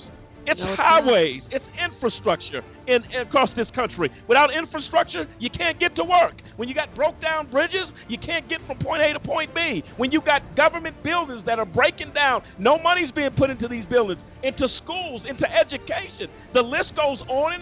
And guess what? Who's at the top of that list? Congressman Butterfield saying, look, something has to happen. Dennis, your thoughts? It's time for America. I mean, these politicians are elected officials. We the people vote these people in. That's right. And so America has to start looking at, get off this politic, this wagon, this party wagon. We got to get off that. We got to start electing people that care about people. And if you don't care, I'm not on your wagon. I'm not following you just because you're a Republican. I'm following you because you care about every man, woman, boy, and girl, whether they're poor, rich, black, white, educated, uneducated. You care about people. That's why I'm voting for you. For no other reason. Not because you're a Democrat or a Republican, but because you care about people. And I think that's what it boils down to. And we talked earlier, Lisa, the Congressional Black Caucus has actually done some things with the bipartisan effect, yes, if you will, where they've worked together, especially what Congressman Butterfield shared with us, criminal justice reform. He said at the top of the list. Why? Mass incarceration, wrongful convictions, white-collar crimes, as we discussed in regards to the IRP-6, to people just being done wrong, families being torn apart. I believe Congressman Butterfield, as chair of the Congressional Black Caucus, I believe those things are important to him.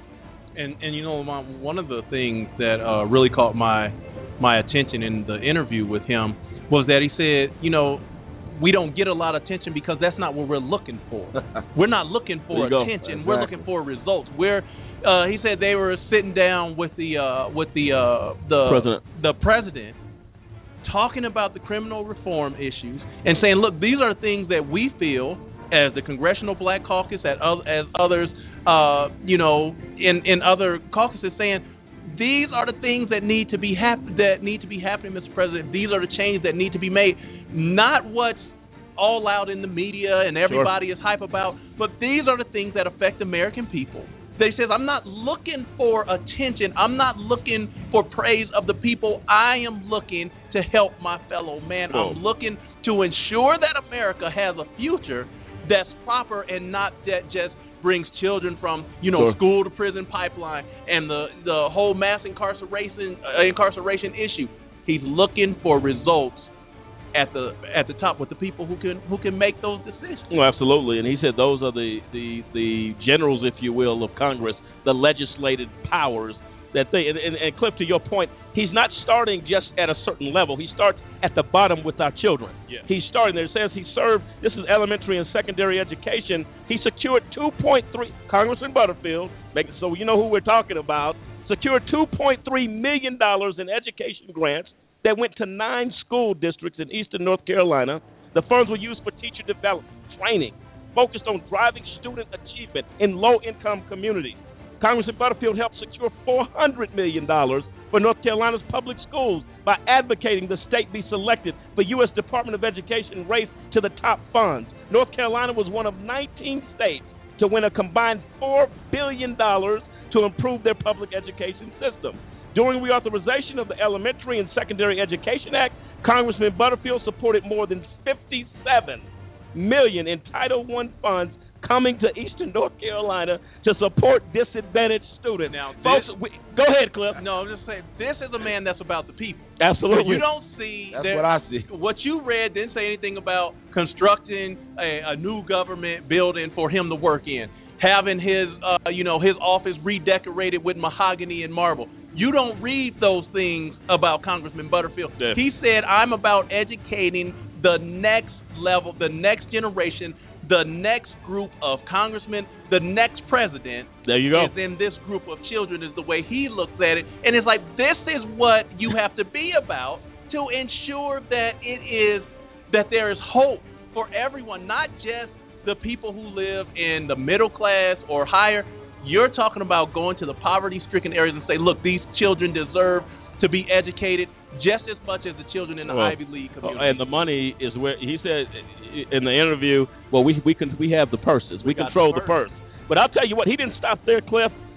Congressman Butterfield also secured a grant for over $930,000 for Wilson OIC that was used to help train unemployed and dislocated workers in 5 green industries: renewable electrical power, energy-efficient building, construction and retrofit, recycling and waste reduction, and manufacturing. Every part of the workforce of America, he says we need to do this and make it happen. He went further. Additionally, he helped HBCU, Elizabeth City State University, secure $800,000 to rehabilitate 30 owner-operated homes, provide housing, counseling, financial literacy, and for more than 300 area residents, assist first-time home buyers with down payment assistance, and modernize a computer learning center that serves 120 adults and 300 children. Folks, this is walking the walk. This is a man who is about the community, about the American people. He doesn't have to get up and say, hey, I'm about the American people. Look at his record from 2004 until today, and you see that this is a member of Congress who has said, I am about the American people, and that is what it is.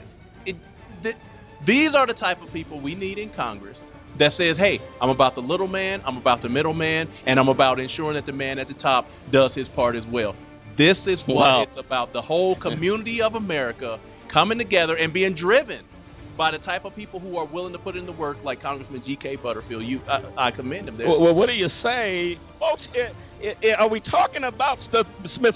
What is it? The Smithsonian Channel that deals with generals, folks that have made an impact. Folks, ladies and gentlemen, make no mistake about it. Congressman G.K. Butterfield is just getting started. And guess what, folks? It's hot in here at AJC Radio, because I'll tell you what, we're excited and we're optimistic that something is happening on our nation's capital. Folks, hang in there. We're coming back with our next segment. And I don't know Lisa, how do we end this one with a gentleman of this stature and the things that he's doing? What in the world do we do here? You know, Lamont, I don't know what you can do except say wow.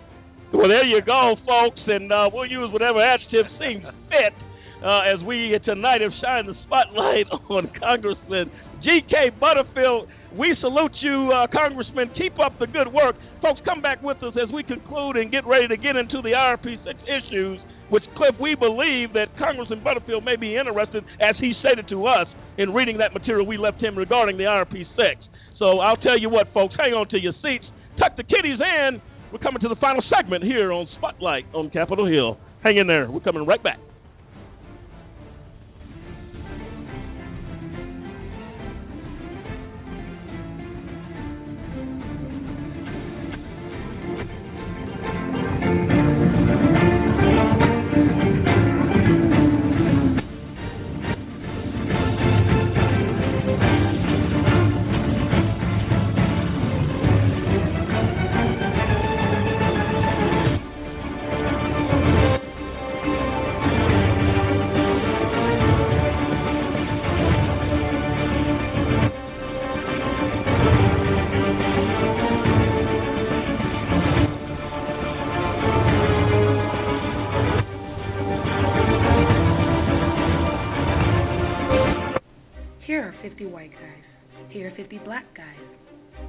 White guys can expect to go to prison in their lifetime. The chances amount to 1 out of 17. Now, here's how many black guys can expect the same thing. The chances are 1 out of 3. Why? Lots of reasons. It's complicated, but one thing is clear. There's racial bias at every level of the criminal justice system. When blacks and whites commit the same kind of crimes, blacks are more likely to be arrested. Once arrested, they're more likely to be convicted. Once convicted, they're more likely to serve longer sentences. Look at the numbers in America's so-called war on drugs. About 14% of America's drug users are black, as are about a quarter of drug sellers. Yet black are 34% of people arrested for drug crimes. And those convicted of drug crimes, 46% are black. By the time we factor in sentencing, there are actually more black drug offenders than white ones in state prison and federal prison. In the end, the incarceration rate for drug crimes is 10 times higher for blacks than it is for whites. These are the facts. Racial disparities in America's war on drugs are one big reason that 1 of 3 black men can expect to go to prison in their lifetime.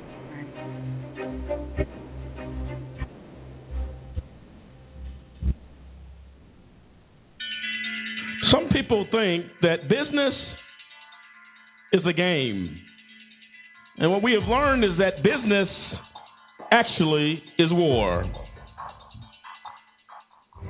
When they wanted people to sign non-disclosure agreements and all that kind of stuff, sometimes they didn't want to do it. Strange to me.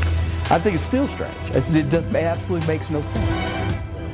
Is this really real? Is this happening? And then all of a sudden your whole life is ripped apart.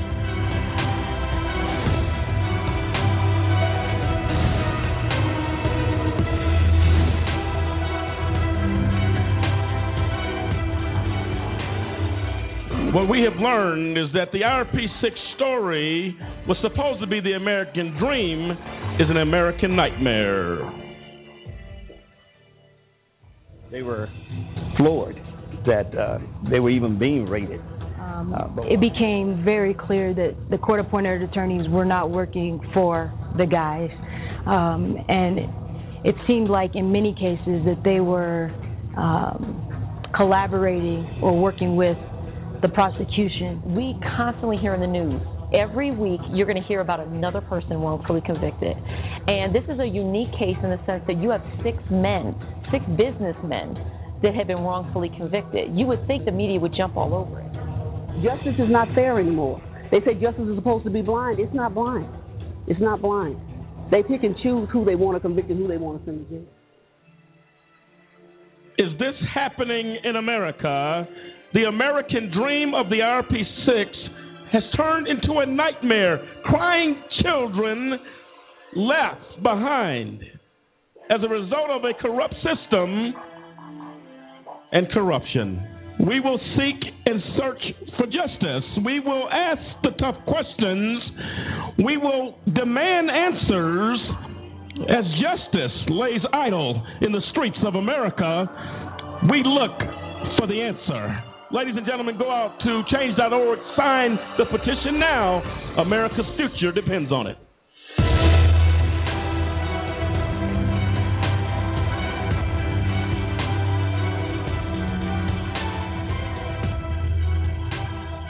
And what you didn't know about the RP6. Ladies and gentlemen, welcome back to Spotlight on Capitol Hill. As we change gears and we change seats tonight as we get ready to ask the tough questions and inform America of what you didn't know about the RP6.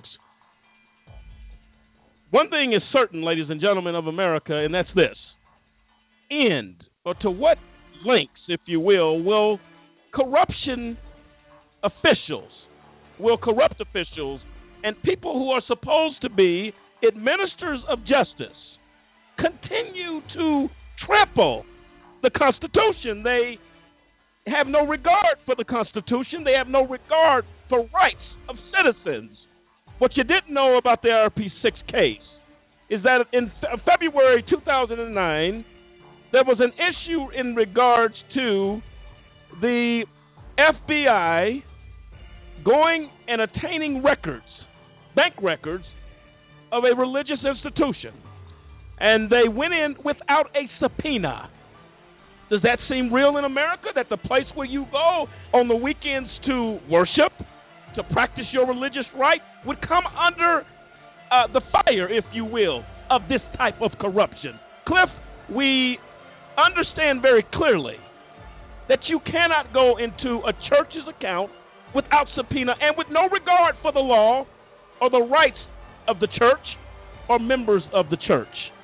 Yes, and the very strange or obscure or whatever words you want to use it, as we looked into the court records, and you see Assistant U.S. Attorney Matthew Kirsch having a conversation with Judge Arguello, and I mean, if you don't believe me, we can provide you with the court documentation, with the transcript of the hearing, where Assistant U.S. Attorney Matthew Kirsch asked the judge, even if I did acquire the records illegally, I still don't feel that they have the right to privacy for those financial records. Now, you would think, well, that being said in front of a judge, that there has to be some type of recourse if the judge comes back and say, well, I do feel that they have a right to privacy and that something went awry when you went into these financial records. But then you see, as everything else that Judge Christine Arguello did in this case, she did not come back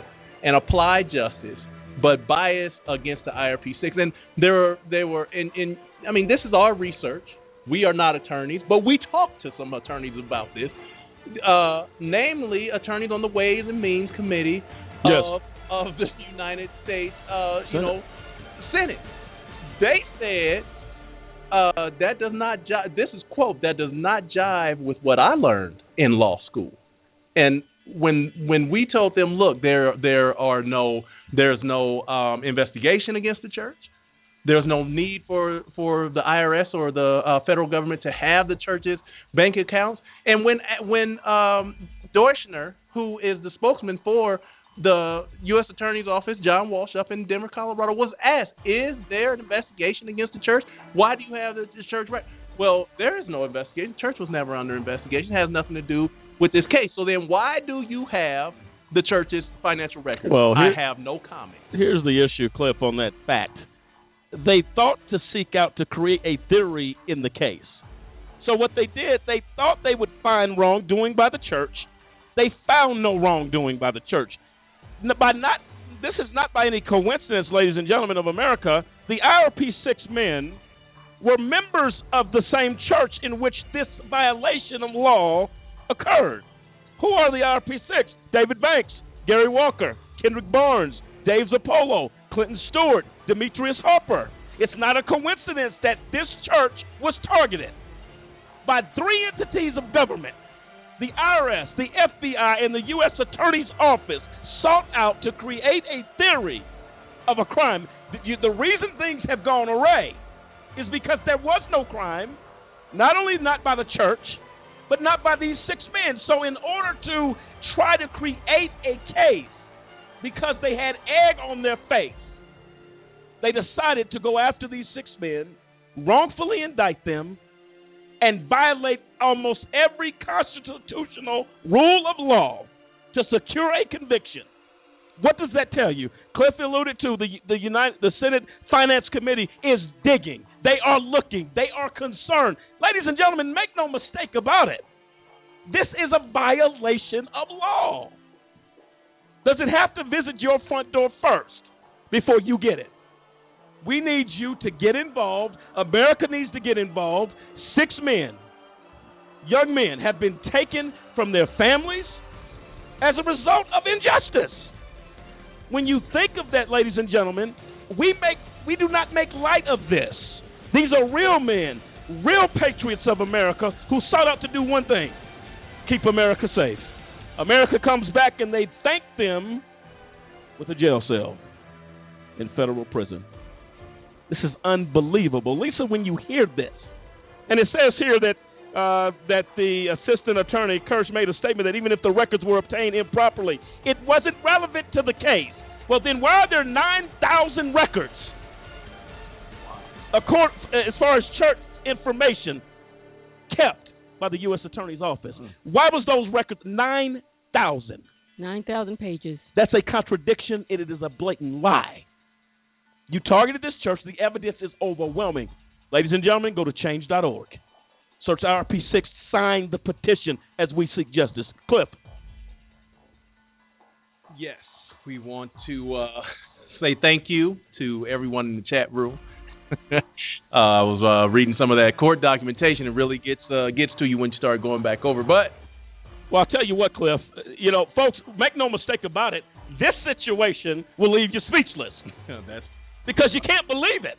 You cannot believe, is this actually real? So I'll tell you what.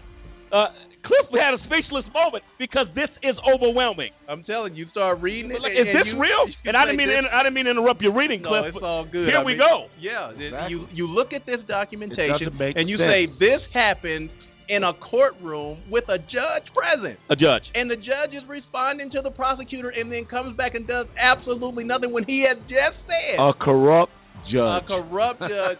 The prosecutor said, even if I did get the records illegally, so what, Your Honor? Well, he should have been handcuffed right then. He should have been sanctioned by the court at that moment, and an investigation should have started. But we know this is corrupt Judge Christine Arguello, and she will do nothing even close to the word justice. And my understanding here is that this violation of law and obtaining of these records went over 5 years?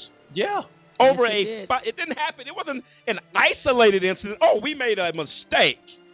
5 years you continue to do this. There are records that show that the grand jury was held 1 year. They were pulling records 3 years later with the same so-called permission of the grand jury. And the issue was brought up, well, Your Honor, as far as we know, that grand jury was out of session 3 years later. Now, are you telling me that he's still allowed to use the same permission from that grand jury to get records 3 years later? That is not the law. It's not the law. It doesn't. It is a violation. You don't have to go to law school, folks, to understand. And if churches now become targets of corruption by overzealous prosecutors to create a case, Grandma's church down the street on Mulberry Boulevard is going to have a problem. The small churches become targets. Yes. The churches that are there to do what they need to do, to encourage, to inspire, to even set precedents by example to help even people vote and do the right thing by government. Now those institutions become targets. And so you know that the individual does not stand a chance against the federal government. Absolutely. What are we going to do? No one should be above the law. No one. I'm sorry, nobody. And I'll tell you, folks, this is not a joke, a game, or something that we make this up. We're not writers. We don't write movies or screenplay. This is real. America stands in a position tonight. The things that made America strong, at one point, was the foundation of religious right and the right to practice that and to go to your local church and to worship and to deal with the things that life may bring, and they now become prey in the mouths of pariah. Folks, we're talking about the RP6. Who are they? This show is dedicated to them. David Banks, Gary Walker, Kendrick Barnes, Dave Zappolo, Clinton Stewart, Demetrius Harper.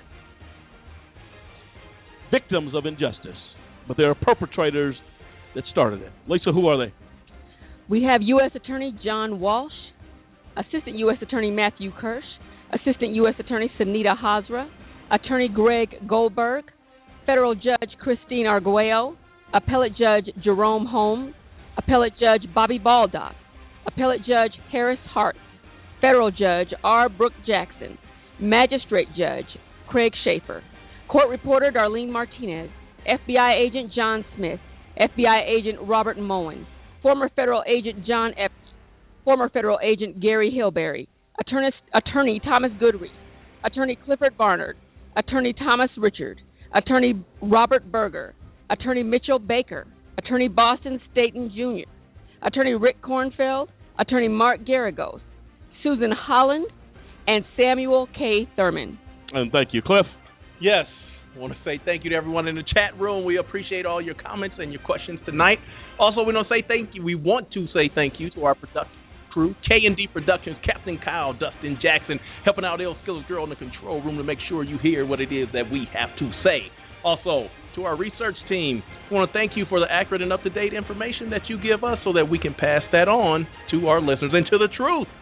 We know you're out there. We appreciate it. And, folks, make no mistake about it. Remember the petition for Renee Lima Marin at AJC Radio. There's a link there. Lisa, the gentleman wrongfully sent back to prison to do 98 years after completing 15 years in prison. They took him from his home, his family.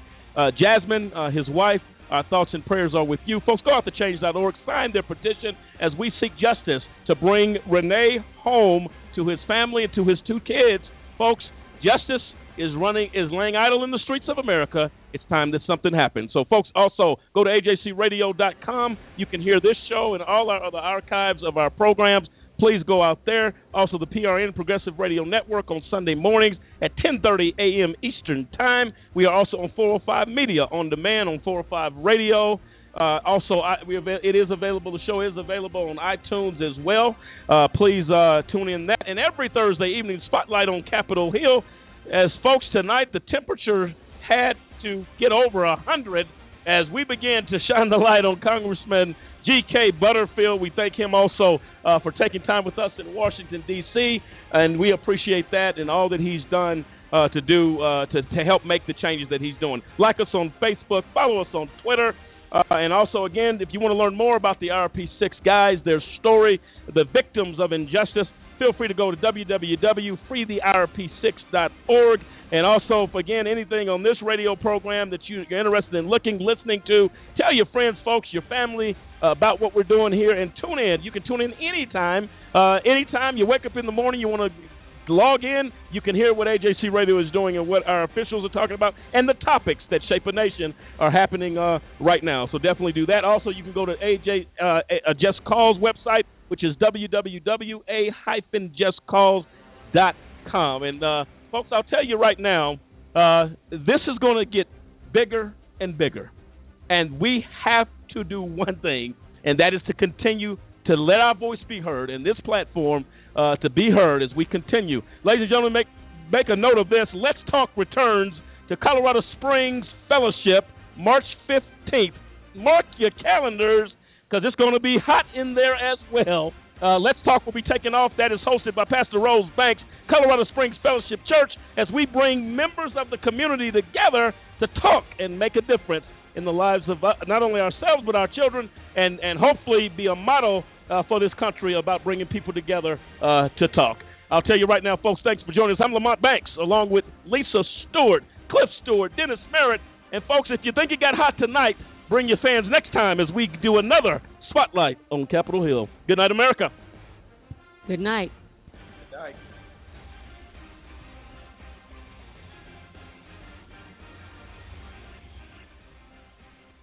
Do you solemnly swear that you will support and defend the Constitution of the United States against all enemies, foreign and domestic, that you will bear true faith and allegiance to the same, that you would take this obligation freely, without any mental reservation or purpose of evasion, and that you will well and faithfully discharge the duties of the office on which you are about to enter, so help you God?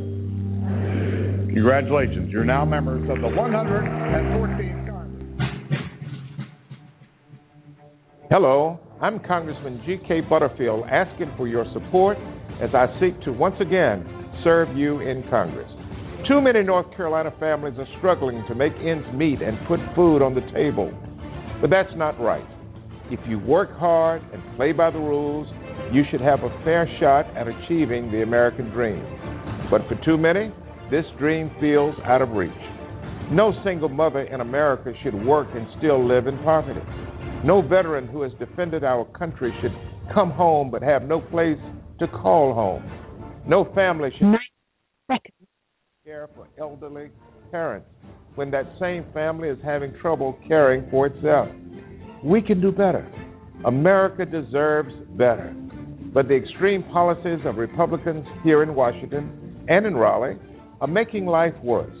They are cutting programs that provide a safety net for the poor and help grow the middle class. In Washington, Republicans shut down the government, refuse to help the long-term unemployed, denying millions of Americans a pay raise. In Raleigh, Republicans cut education funding. They cut it to the bone, denied 500,000 people access to health care by refusing to expand the Medicaid program, and are trying to silence people by making it harder to vote. It is clear the Republicans in Washington and Raleigh are pursuing the same destructive path. Enough is enough. It's time to move our country in a new direction. When I spoke recently at a Moral Monday rally, I joined the diverse coalition demanding that we improve our policies and our politics. We have a moral obligation to ensure that we do not sacrifice the good of the many for the benefit of the few. Our mission is to close the opportunity gap.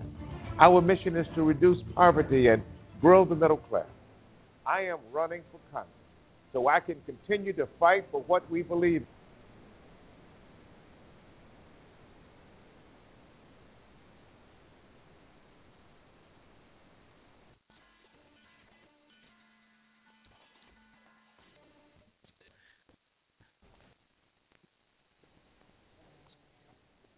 Judy was boring. Hello. Then Judy discovered ChumbaCasino.com. It's my little escape. Now Judy's the life of the party. Oh, baby, mama's bringing home the bacon. Whoa, take it easy, Judy. The Chumba life is for everybody. So go to ChumbaCasino.com and play over 100 casino-style games. Join today and play for free for your chance to redeem some serious prizes. ChumbaCasino.com. No purchase necessary. Void where prohibited by law. 18+ terms and conditions apply. See website for details.